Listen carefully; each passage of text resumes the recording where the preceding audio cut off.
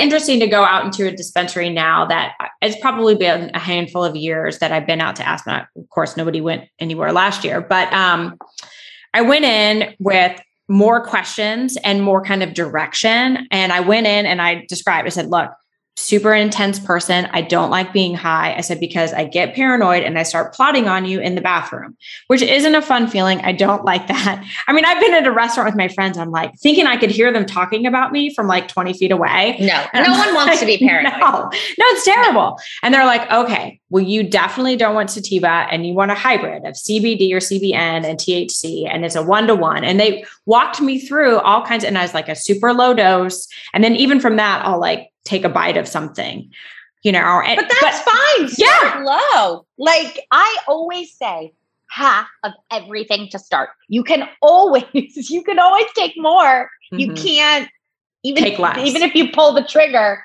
you're screwed. Like, you can't eat your way out of being high. You'll just be high.